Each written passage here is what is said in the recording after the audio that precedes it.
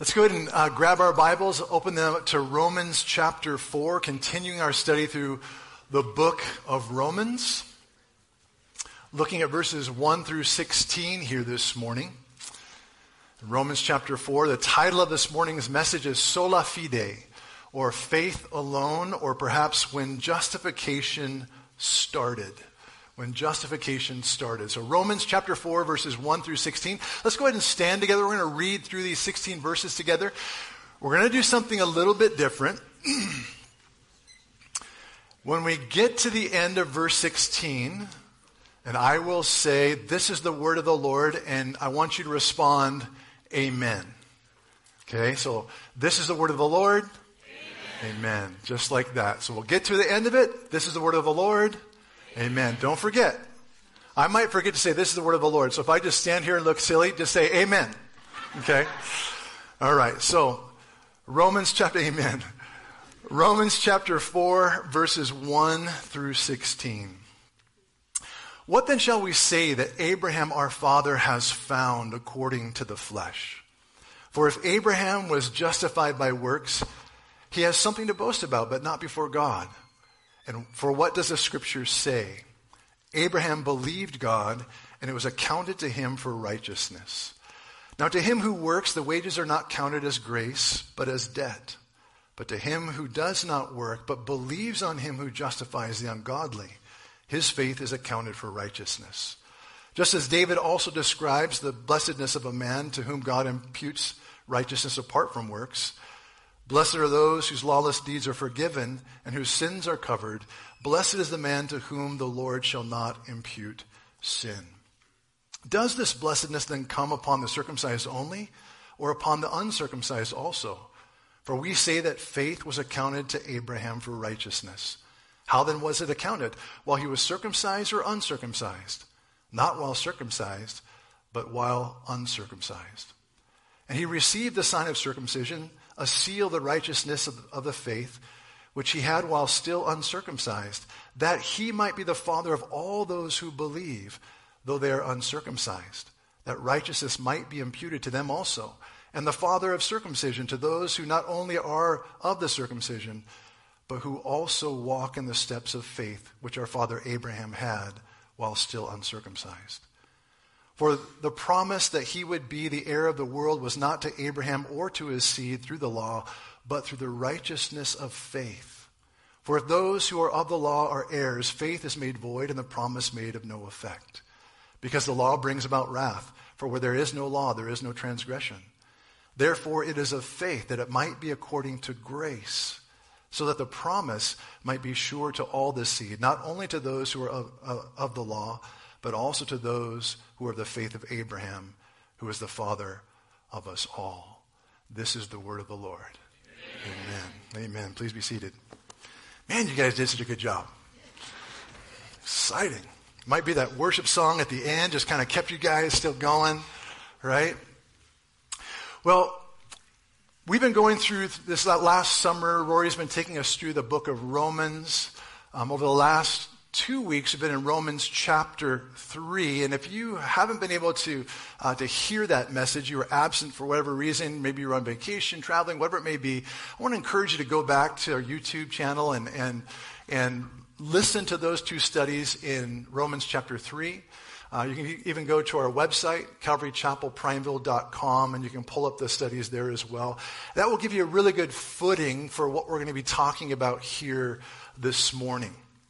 Last week, Rory said something. He said that we're beginning to navigate our way through some of the most deepest and most profound channels of biblical doctrine found in the Bible. This is deep stuff, right? And so we're going to kind of pull up our boots. We're going to walk through this stuff over the next 8 chapters, really. It's going to be profound, deep, biblical doctrine. This is tough stuff. Right? And one of the things we learned last week in chapter 3 is that Paul made this great argument that we are not saved by pedigree or ancestry or lineage or tradition. We're not saved by works or by the law. No, we are justified by faith in Christ alone. A faith that excludes boasting. a faith that upholds the law. When Paul said that, the Jewish Christians in Rome would have immediately asked this question: how does this doctrine of justification by faith relate to our history? Paul, you say that this doctrine is witnessed by the law and the prophets, but what about Abraham? And Paul's response is genius.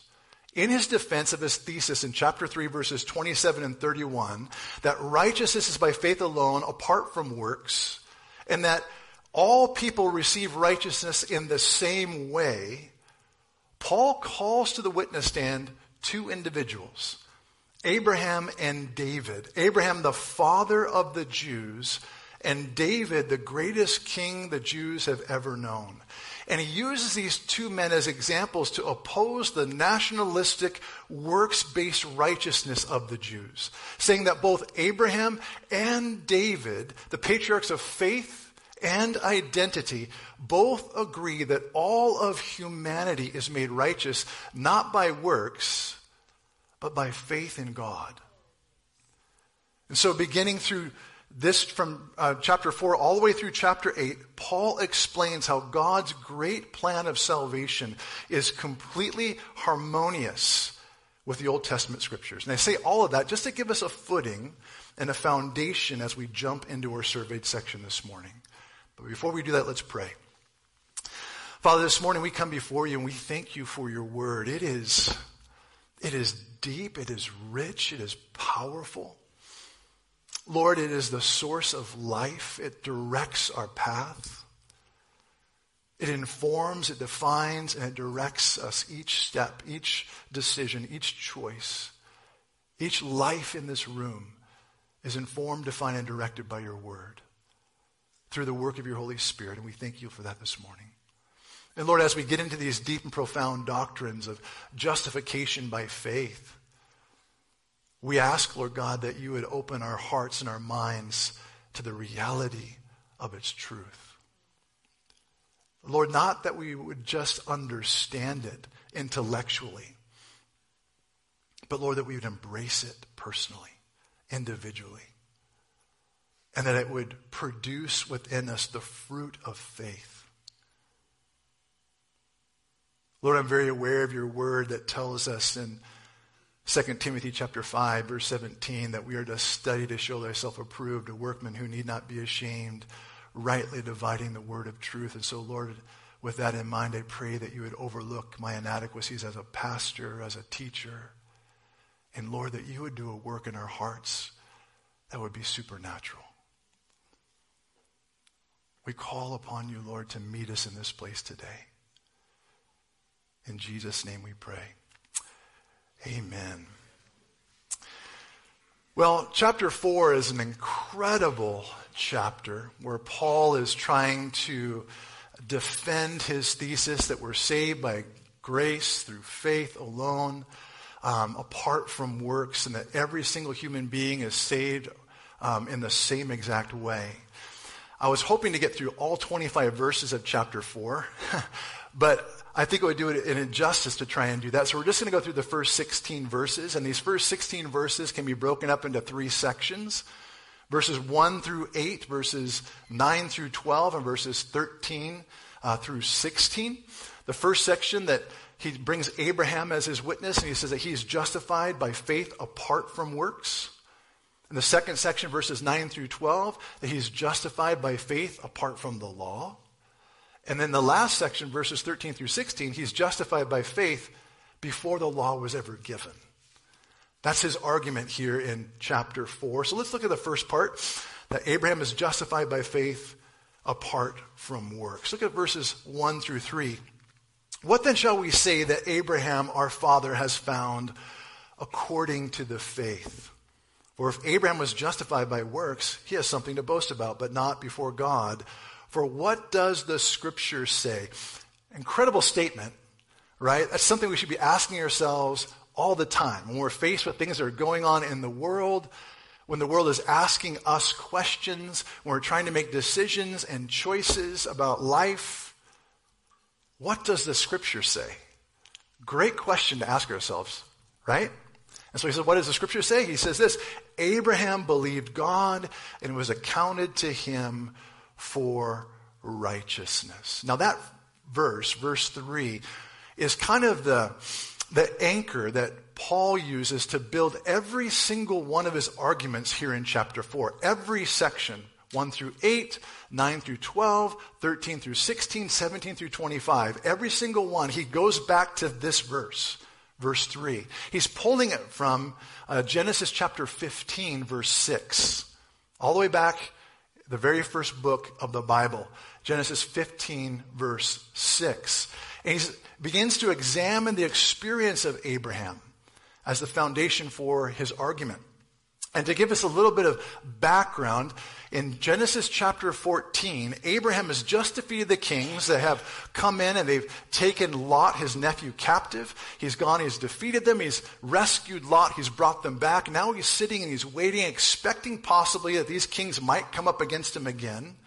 And all of a sudden in chapter 15, God appears to him and assures him that he will be Abraham's shield and his exceeding great reward. Can you imagine hearing that from God? In a troubling time that God comes to you and says, hey, rest assured, I want you to know this, I'm for you. I will be your shield, and I will be your exceeding great reward. But the thing that Abraham wanted most, he wanted a son. He wanted an heir, right? And God promised to give him a son, but as yet, years have gone by and nothing has transpired. That has not been fulfilled. God, knowing what's in Abraham's heart, comes to him in chapter 15, verse 5 and says, Abraham, I know the grief that you feel. I know what's burdening your heart. I know that weight that's there. Hey, look up. Look up. Do you see those stars? Can you count them? That's how many descendants I'm going to give you. Not just one son, but you are going to be the father of nations, Abraham. And verse 6 of Genesis chapter 15 tells us that at that point, Abraham believed God. He believed God. God promised and Abraham believed. Now the Hebrew word translated believed there in Genesis 15:6 means to say amen. Like my sister over here keeps saying, amen. That's what it means. Amen means I believe, I trust, right? Abraham amened God. God said, I'm going to make your descendants like the stars of heaven. And Abraham said, amen. Amen. Let it be so. Right? And that was not just some recognition of an event or a fact. It was saving faith. And what is saving faith? It is trusting in God as being able to aid either in obtaining or in doing something. It is a firm belief in the reliability, in the ability, in the truth, and the strength of God to fulfill his promises. In the New Testament, it is used of the conviction and the trust in which a man is impelled by a certain inner and higher prerogative, the law of the soul. God gave a promise, and Abraham responded, amen. Douglas Moo says this, Paul singles out Genesis chapter 15, verse 6 as the key to understanding the Abraham narrative, thereby focusing attention on the initiative of God. That's really important for us to understand. Salvation has nothing to do with us. Can I get an amen? It has nothing to do with us. It is God initiating a work to save a human being. Not because of who we are, not because of our race or where we're born or our gender or any of that. Simply because God is good. Yes, he is. That's why. That's right. Not because we're good. The Bible actually tells us there's no one who's good. No, not one. We just saw that last week, right? Verse 12 of chapter 3. And so Douglas Moo again, he says, Paul focuses in, he zeroes in on Genesis 15:16 as a key to understand the Abraham narrative, thereby focusing attention on the initiative of God who makes and guarantees his promise, and on faith as the means of experiencing the blessings promised by God. In other words, it was this faith, this amen, that Abraham gave that was accounted to him for righteousness. And the word accounted in Romans chapter 4, verse 3 is a Greek word logizomai. Logizomai. It's an accounting term. It's a banking term. It's used 11 times in this chapter. We see it as accounted, as counted, as credited, as imputed, as reckoned. And it means to put to one's account, or literally to deposit to one's account. And there are two ways that money can be credited to one's account, namely as wages earned and as a free gift. And Paul uses a very interesting illustration here in verse 4 to explain how one is truly justified before God. Look what he says. Now to him who works, the wages are not counted as grace, but as debt. But to him who does not work, but believes on him who justifies the ungodly, his faith is accounted for righteousness. For righteousness. In other words, what he's saying is this. If a man does a job and he works, he earns a salary, and this money is then deposited or credited to his account. And if that's the case, then he has every right to boast about what he's accomplished, what he has done. But Abraham did not work for his salvation. He simply amened God. He simply trusted God's word. He believed God. Listen to what John Stott says. He says, in the context of justification, to those who do not work and therefore have no right to payment, but who instead put their trust in God who justifies the ungodly, their faith is credited to them as righteousness. That is, they are given righteousness as a free and unearned gift of grace by faith. In other words, God's crediting faith as righteousness is not because of something that we have earned, something that we have worked for, but it's a free and unmerited decision of divine grace. It was Jesus' work on the cross. He did that work. He finished that work. And his righteousness was then imputed or reckoned or deposited to Abraham's account. In so doing, Douglas Moo says, Abraham thus wrested from the Jews, Abraham as an exemplar of the Torah obedience, and he made him into an example of faith.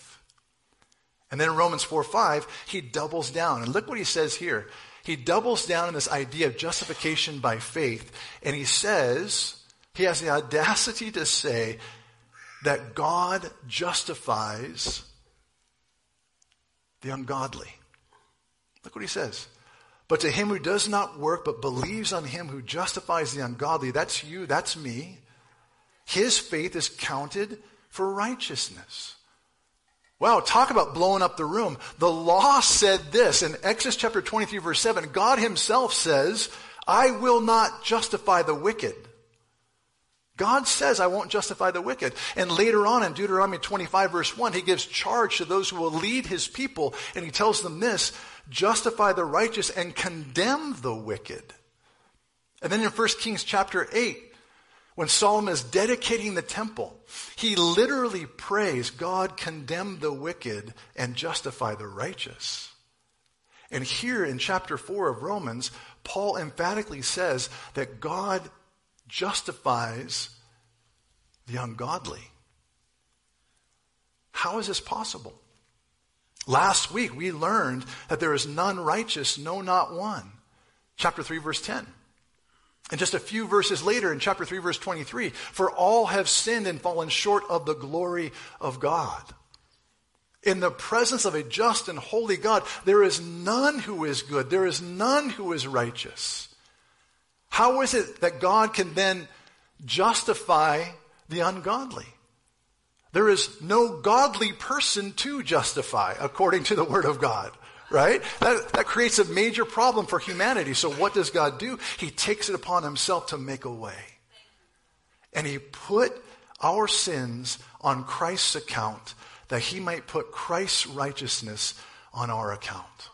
Think of it this way. Think of a bank account. All of us have those, and some of our bank accounts are dwindling quickly. We have older kids, right? They are super expensive, right? And so it seems like we're cutting checks all the time for our kids. I thought maybe when my kids become adults, it would be less. No, it seems to be a little bit more, right? And so, anyways, we have accounts. Think of it, a bank account, but think of your bank account being full to the rafters with sin. Okay? And there's no way for us to pay off that debt. It just keeps accruing and accruing and accruing. And Jesus looks at us, God looks at us and goes, you are helpless. There's nothing you can do to save yourself, so I'm going to do something instead. I'm going to drain your account, and I'm going to take that sin and I'm going to put it in the account of my son Jesus. He's going to bear that sin upon himself. And I'm going to take his righteousness, and guess what I'm going to do? I'm going to deposit it into your account. That's exactly what Paul's talking about in 2 Corinthians chapter 5, verse 21, where it says that Christ, who knew no sin, became sin for us, that we might become the righteousness of God in him. God taking away our sin, draining our account, and depositing the righteousness of Christ, filling it to the rafters. That's what's known as this great exchange. John Stott says this: if anything is clear in the antithesis between verses 4 and 5, it is that the crediting of faith as righteousness is a free gift, not an earned wage. That it happens not to those who work, but to those who trust, and indeed who trust the God who, far from justifying people because they are godly, actually justifies them when they are ungodly. What did Jesus say about being the good physician? A good physician doesn't come to heal the healthy. He comes to heal the what? The sick. Last week, Rory made this comment from John Stott that he spoke of this great exchange as the just justifying the unjust, or the righteous righteousing the unrighteous. And in verses 6 through 8, Paul describes this exchange. Notice what he says. Just as David describes, or literally David agrees, is what he's saying. David absolutely agrees with this hypothesis, this theory, this thesis I'm putting out. The blessedness of a man to whom God imputes righteousness apart from works. Blessed are those whose lawless deeds are forgiven and whose sins are covered. Blessed is the man to whom the Lord shall not impute sin. Paul uses David as a witness. In fact, he quotes from David's own confessions in Psalm 32, verses 1 through 2, regarding his sin with Bathsheba. And David, in this section, makes three amazing statements. We read them here in verses 7 and 8. That first, God forgives sin. In other words, he imputes to us faith as righteousness. Secondly, he imputes righteousness apart from works. And thirdly, God does not impute our sins. 3 times David refers to evil deeds, once as lawlessness and twice as sins. Why is that? Because for sin is both the stepping over a known boundary, lawlessness, stepping over a known boundary, and then it's also the falling short of a known standard, or missing the mark, as we talked about last week. And 3 times he tells us what God does with that when we step over the boundary, when we fall short of the standard. He tells us that our lawless deeds are forgiven. That's what God does. He forgives our lawless deeds. He covers our sin. And lastly, the Lord will never count our sin against us. Think about the reality and just the amazing truth, the impact of that reality. Forgiven, praise the Lord. Covering our sin, praise the Lord. But this one, he will never count our sin against us. Remember that analogy of draining our account of sin and pouring into it the righteousness of God, filling it to the rafters? It's so full that sin can't be deposited into that account any longer. That's what David is saying here. That's what Paul is quoting from David's words.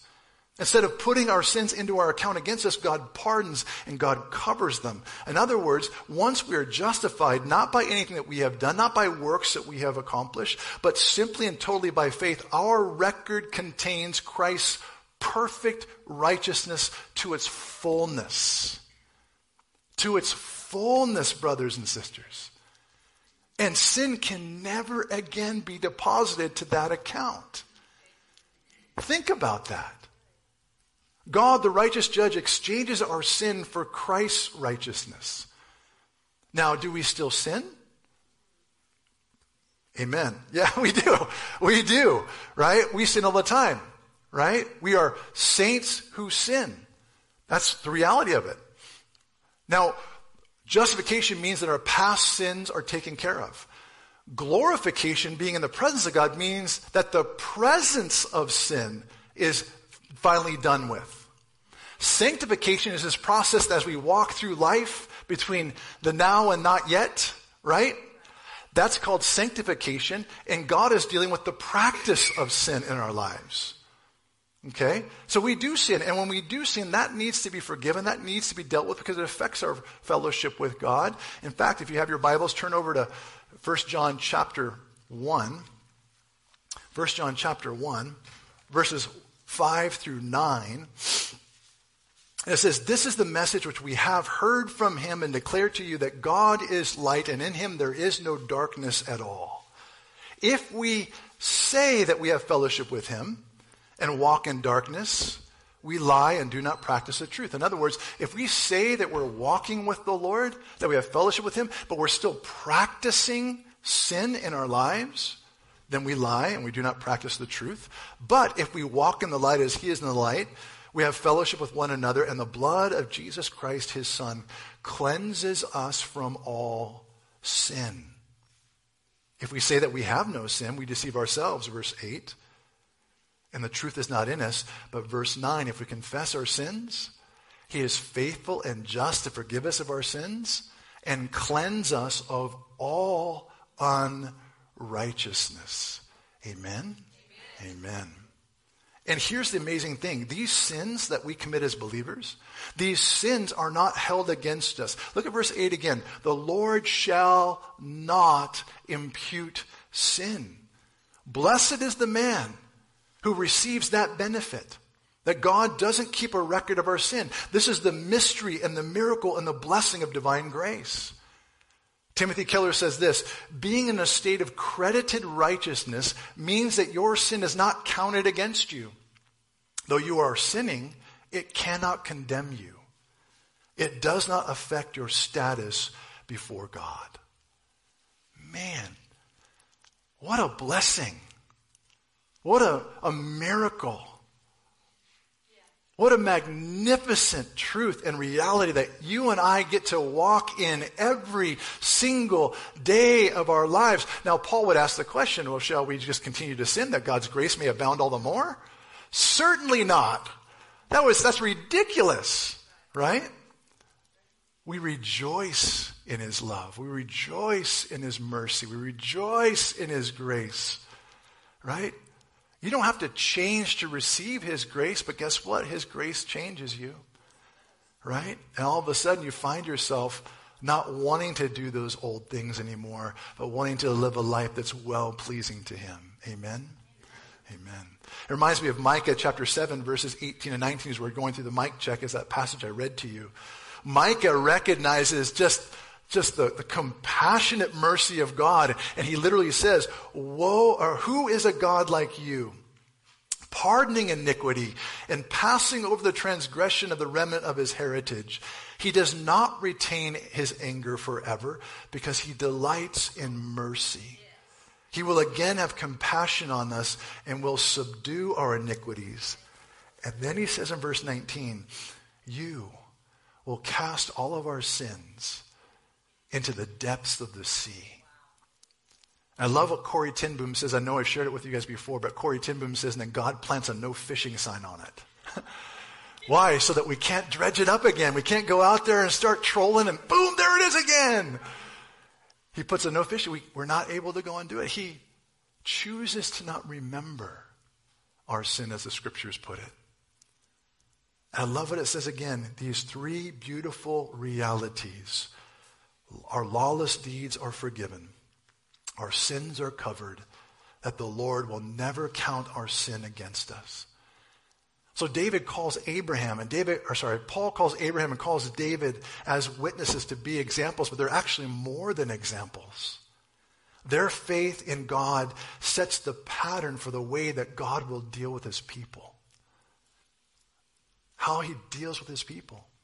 And so verses 1 through 8, Abraham is justified by faith apart from works. In verses 9 through 16, he's justified by grace apart from the law. Look what it says here in chapter 4 again, in Romans chapter 4, beginning in verse 9. Does this blessedness then come upon the circumcision only, or upon uncircumcised also? For we say that faith was accounted to Abraham for righteousness. How then was it accounted? While he was circumcised or uncircumcised? Not while circumcised, but while uncircumcised. And he received the sign of circumcision, a sign of the righteousness of the faith which he had while still uncircumcised, that he might be the father of all those who believe, though they are uncircumcised, that righteousness might be imputed to them also, and the father of circumcision to those who not only are the circumcised, but who also walk in the steps of faith, which our father Abraham had while still uncircumcised. A lot of circumcision happening right here in this section. Right? 12 times he brings that up in 4 verses. Apparently he had a point to make, right? And so I'm going to cut it real short. Right? We'll get right through this real fast. We'll get through this as fast as we possibly can. All right? It's a little awkward, a little strange.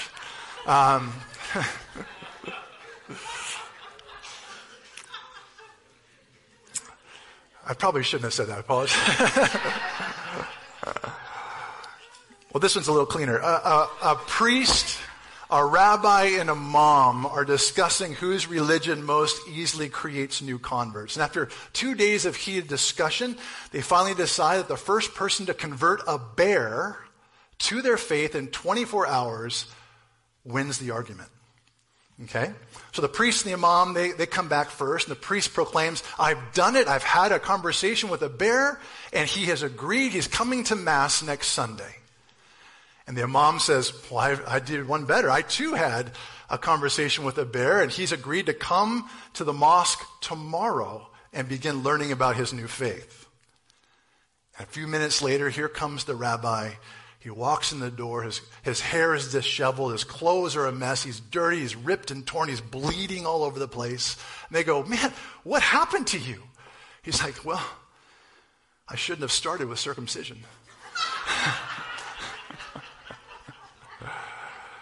Come on, a little bit on this side, a little more on this side. Well, for the Jews, circumcision was very, very important, right? In order to become a Jew, they believed you had to go through the rite of circumcision. If a Jew was to become righteous before God, he had to be circumcised, he had to obey the law.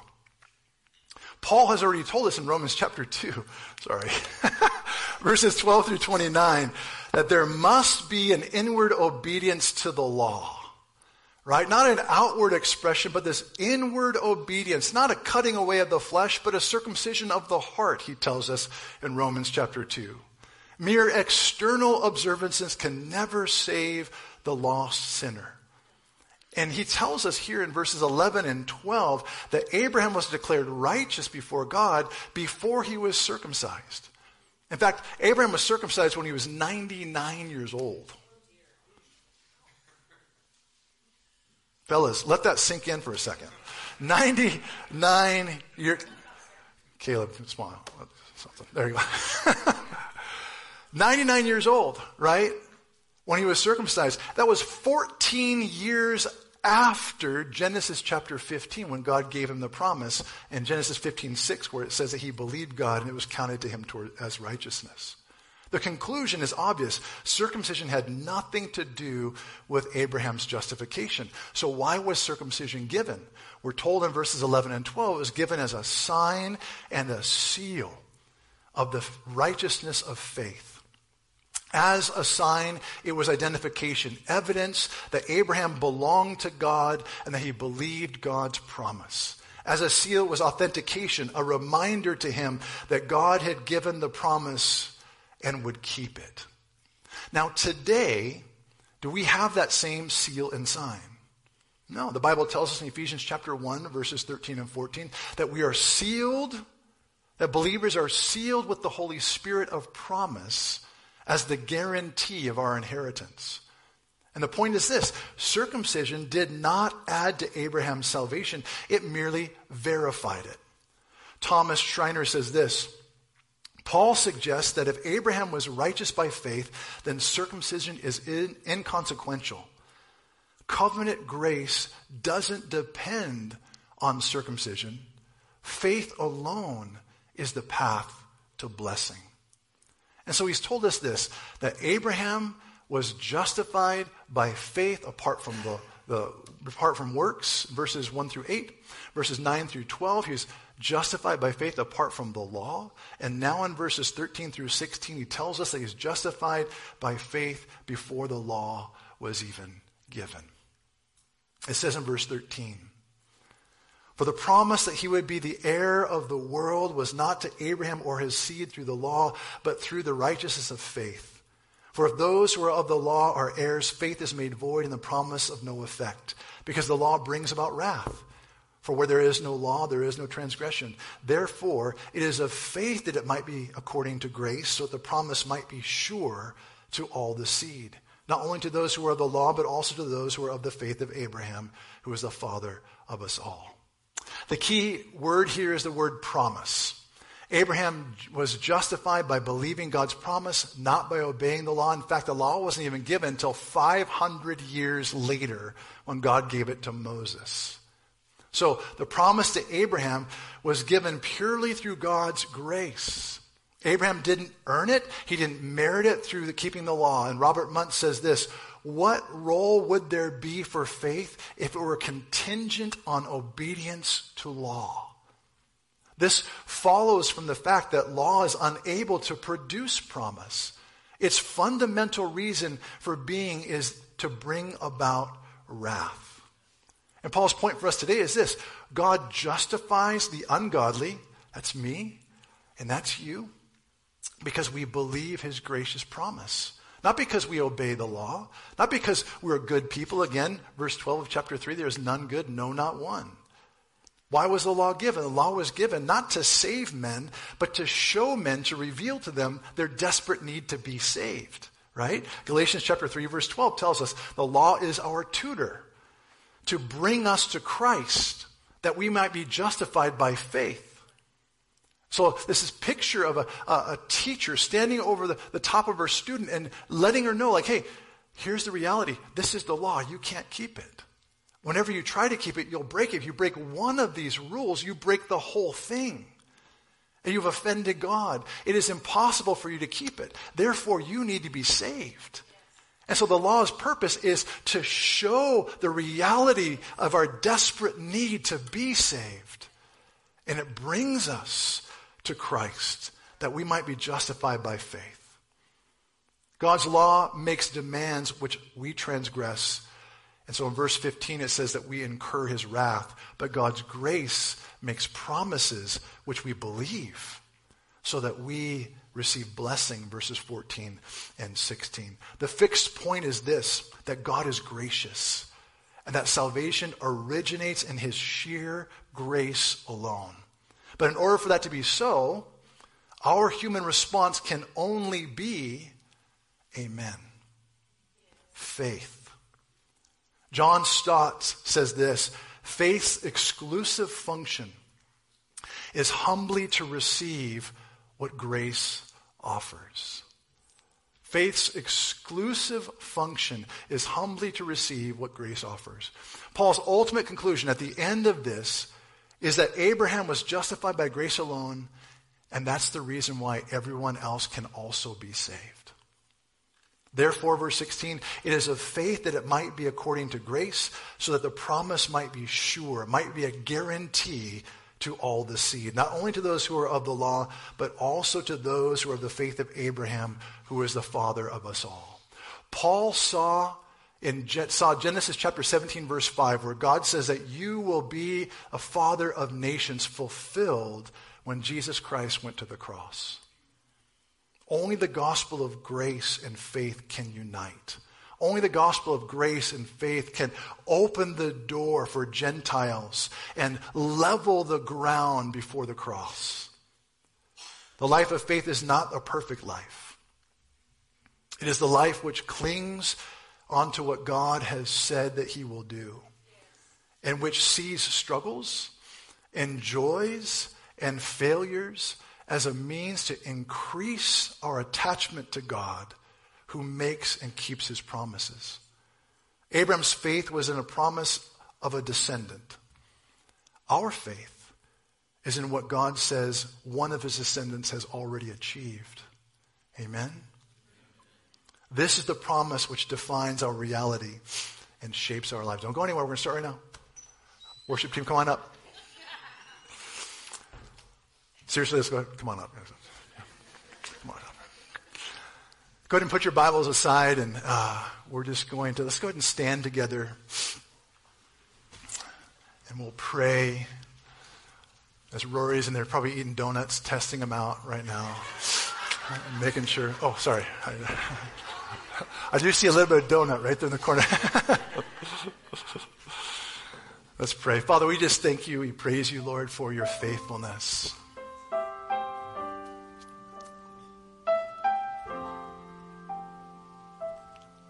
Lord, I'm so thankful that my salvation isn't dependent upon me, or else I never would make it. I'd never get there, Lord. Just like this song talks about, my heart is prone to wander. Lord, I leave the God I love.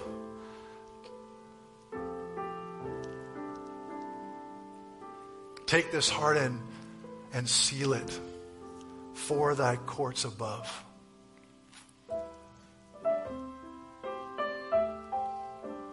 Lord, I was just pondering the question this week about if I were to stand before the gates of heaven and they were to ask me, why should I let you in?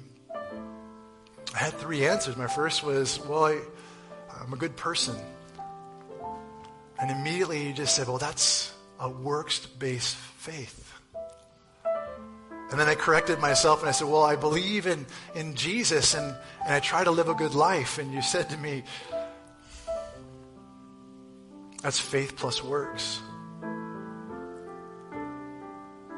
And then I finally said, well, I have faith in Christ. I trust Jesus. And even then, Lord, you revealed to me that I trust in my own trust. I have faith in my own faith. Where the true reality is, Lord, you have promised. And we say amen. And perhaps that's some of you guys here this morning as we're sitting here, as we're just coming to a close. And if you were asked that question, which of those three answers would you give? You're a good person? We've already studied and we recognize that there's none good, no, not one. There's none righteous, none who seeks after God. We can't get to heaven based upon what we can do or what we have done. That's not how we're justified, made righteous before God. Or perhaps it's the second answer, that I trust in Jesus and I live a good life. I think probably most of us fall into that category. But that's faith plus works, and that doesn't work either. Or maybe we trust in our own trust. Instead of just receiving the blessings that faith brings as we trust in the person who's made the promise. It's just Jesus. It goes back to that Sunday school answer to every question. The answer is Jesus. That's it. And if that's you this morning, I just want to ask and pray that you would just search your own heart as we come to this song, which is such a fitting song to end on. And allow the Lord to search our hearts and to reveal to us what or who we're truly trusting in. If it's anything other than Him, than His promise, than His Son, and the person and finished work of Jesus Christ upon the cross,